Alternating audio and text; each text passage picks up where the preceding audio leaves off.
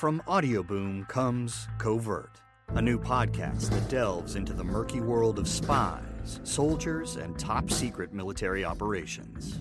I'm Jamie Rennell, and together we'll discover the real stories of history's greatest classified missions, told by the operatives, soldiers, and journalists who experienced it firsthand.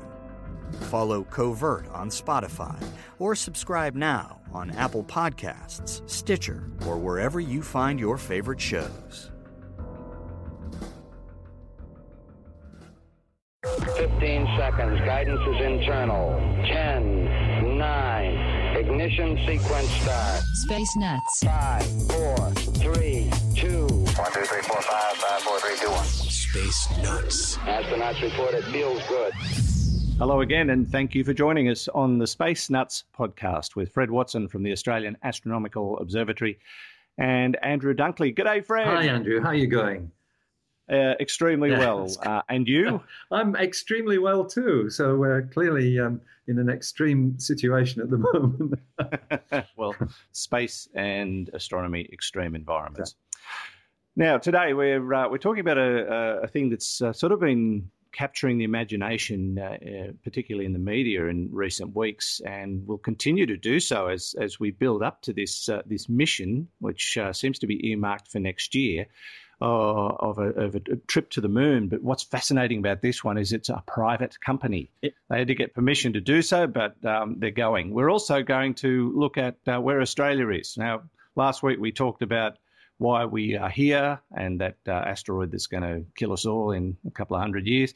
But at this very moment, Australia has a problem because we're not where we think we are, and it all comes down to the fact that the continent is moving, and we've never bothered to fix the GPS coordinates, which explains why my Golf GPS is always so far out and I can never hit the green. That's my excuse, and I'm sticking to it. We'll get to that later, but first up, Fred, a company in Florida has been given approval to go to the moon. This is quite a staggering achievement and a little bit of a surprise, I would think. Yes, I think it is.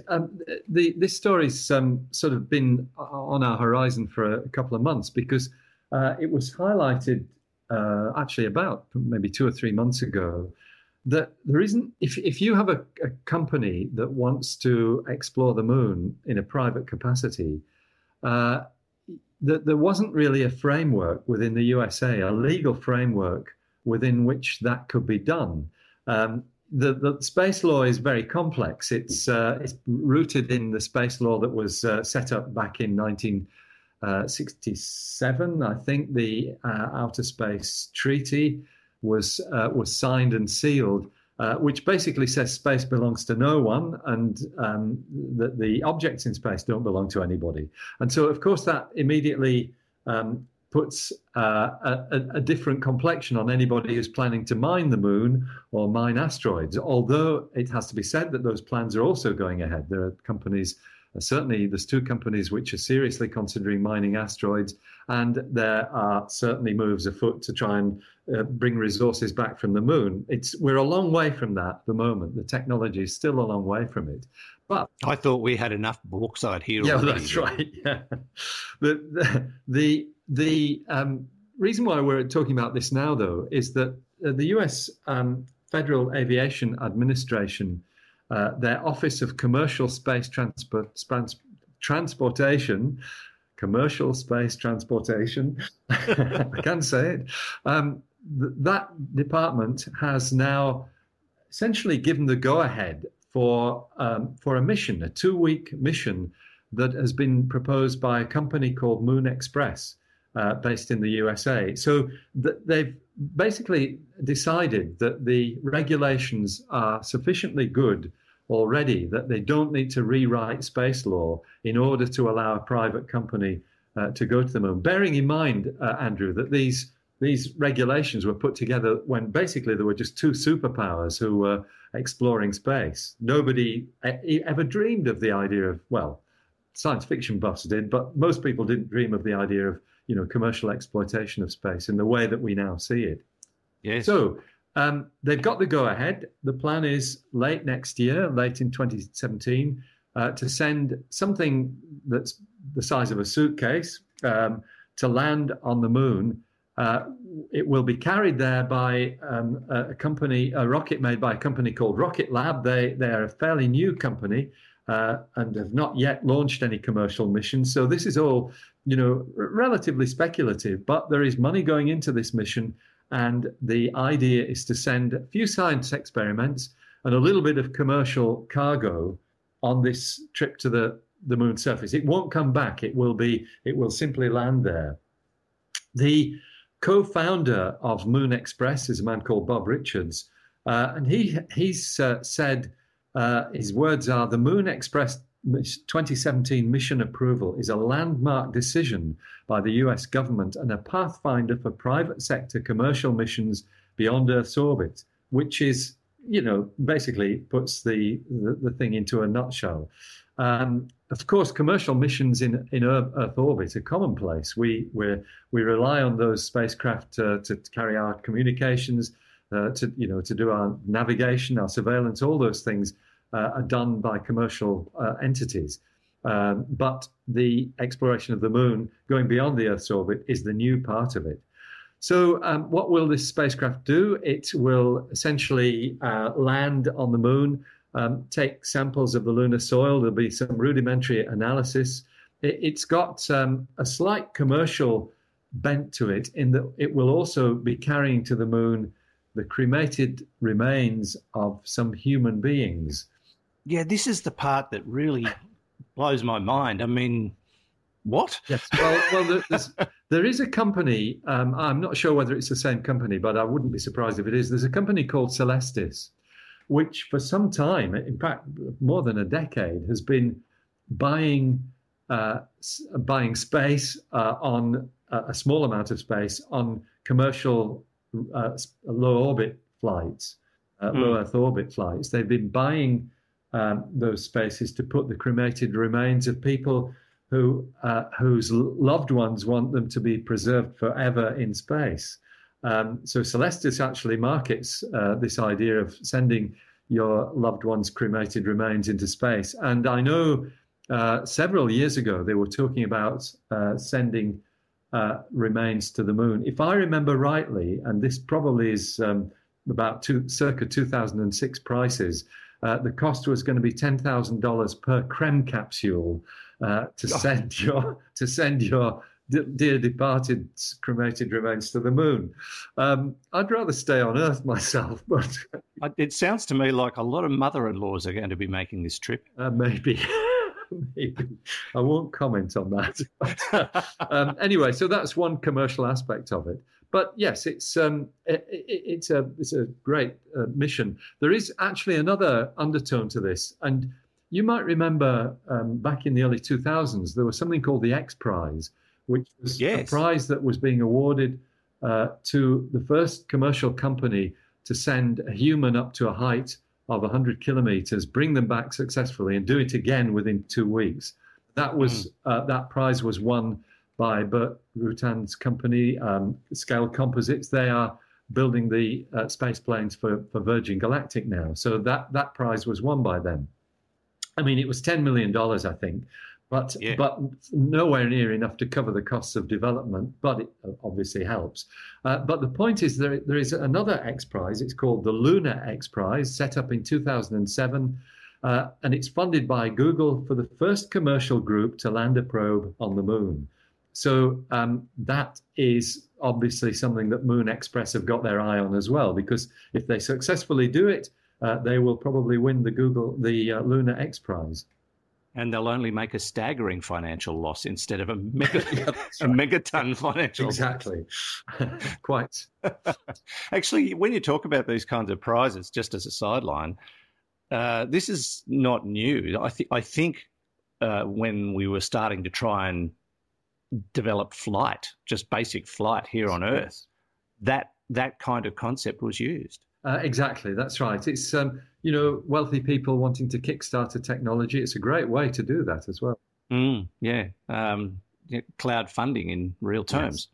Yes. Now, just what do you think will happen to this mission? Do you think they'll be successful? It's uncharted territory in real terms. I think they will, and the reason for that, Andrew, is that there is now, the kind of engineering that you need to do to make successful space missions is it's almost like building a Lego kit, because there's so many companies now that have produced the fundamental, bits and pieces for a spacecraft.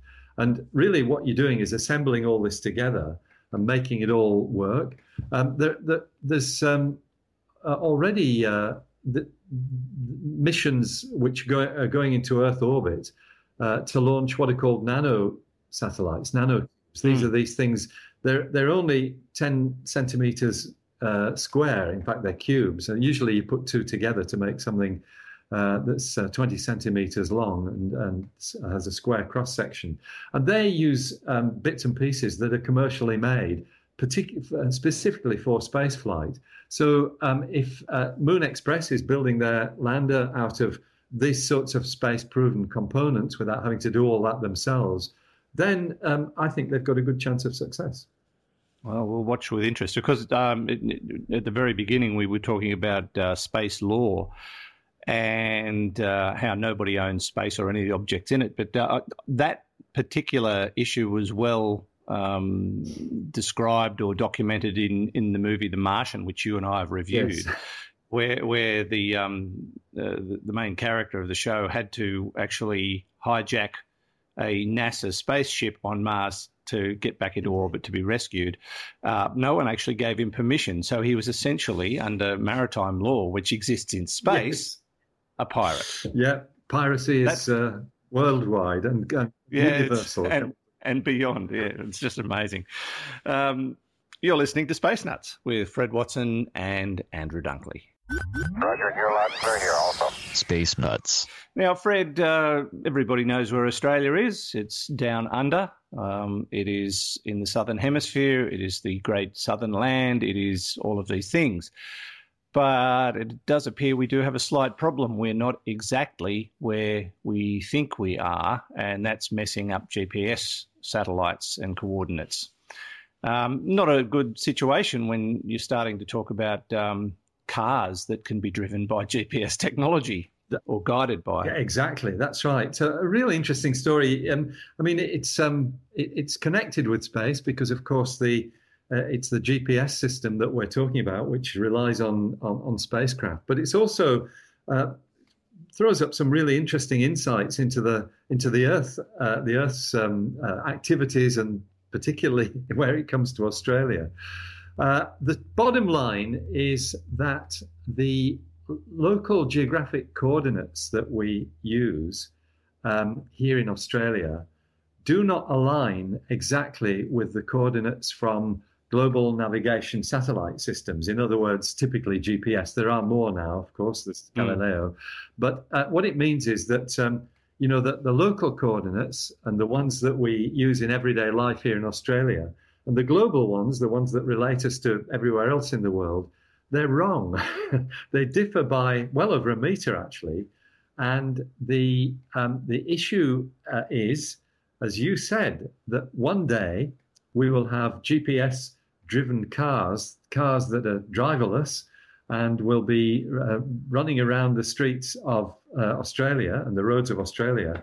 And if the geographic coordinates and the car's coordinates don't match up, well, you can just imagine the chaos. Well, 1 metre doesn't sound like much, but in real terms, a 1 metre error in a GPS coordinate when you're trying to guide a vehicle is going to that would be catastrophic. That's right. In fact, the error at the moment is about 1.5 meters. By the time, that's even worse. By the time we have driverless cars, it's probably up to 2.5 or something like that. If we don't do something about this. Okay, so aside from the fact that my GPS is out by 6 metres on the 6th hole at my local golf course, and I always miss that green, what can we do about it? Well, the first thing is, why has this arisen? Because back in 1994, what's called the geocentric datum of Australia, which is the basis of this local coordinate system, that was aligned with the global coordinate system back in 1994. So why has it changed? Well, it's changed because we in Australia are whizzing along with continental drift. We're heading northwards at a speed of 7 centimeters per year towards Indonesia, in fact. And that is an unstoppable part of the Earth's natural movement. So every year we get 7 centimeters closer to the equator. So since 1994, that 7 centimeters a year has built up, and we now have this 1.5 kilometer error. What's going to be done about it is the two stages, actually.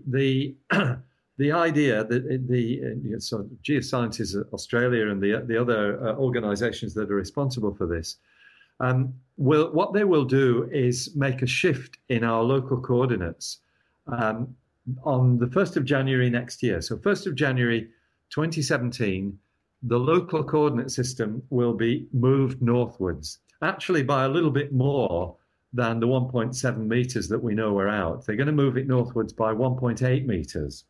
That gives them a year's leeway.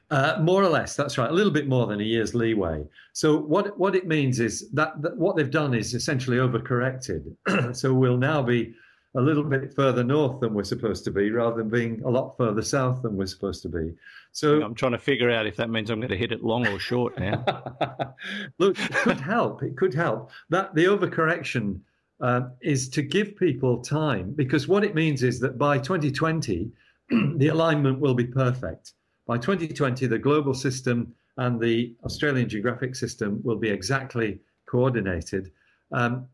So that's giving us essentially 3 years to try and work out what to do. If you make this change in 2017, and then by 2020, you've got perfect alignment, it sets the scene for us being able to say, okay, we will modify the Australian geographic system so that we include a 7 centimeter per year northward drift or something of that sort. So it's in that regard, it's a good idea. I think it means that eventually we will have a system that will take these changes over time into account, and this won't arise again.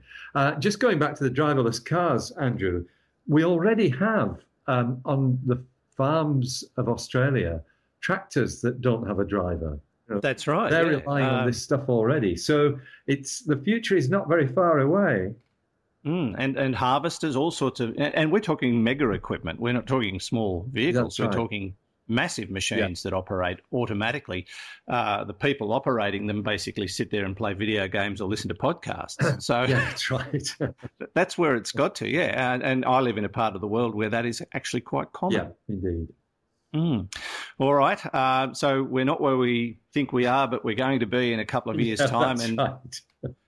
Do we know why this happened? Was it a simple case of, look, we didn't really need to worry about it till now? I think that's right. I think it's, it was good in 1994. It's one of these things that probably has concerned Geoscience Australia, and it's not been that easy to really think about how you deal with it. So I think it's a little bit like the leap seconds that we have to introduce, for the fact that the Earth's rotation rate is slowing. So all these things eventually catch up with you, and you've got to do something about it. Yeah, I've always had trouble adjusting my watch with that leap second. Right. The right royal pain, that is. Yeah. And the other thing, of course, is just trying to calculate in my head, 7 seconds drift north per year. I'm just waiting to see how long before I can sell my house as a property in a tropical paradise. I think it might be a while. A fairly long way. That's right. Yes, indeed. Fred, always nice to talk to you. Thank you very much. Great pleasure, Andrew. That's Fred Watson from the Australian Astronomical Observatory. And from me, Andrew Dunkley, thank you for listening to Space Nuts again this week. Don't forget to stay in touch. We love to hear from you on Facebook and Twitter and, wherever else. Passing us in the street. I know that happens actually from time to time. But we will be back again next week with another edition of Space Nuts. Space Nuts. You've been listening to the Space Nuts podcast. Complete Houston. Subscribe to the full podcast on iTunes, Audio Boom, and Stitcher, or your favourite podcast distributor. This has been another quality podcast production from Bytes.com. From Audio Boom comes Covert, a new podcast that delves into the murky world of spies, spies, soldiers, and top-secret military operations. I'm Jamie Rennell, and together we'll discover the real stories of history's greatest classified missions, told by the operatives, soldiers, and journalists who experienced it firsthand. Follow Covert on Spotify or subscribe now on Apple Podcasts, Stitcher, or wherever you find your favorite shows.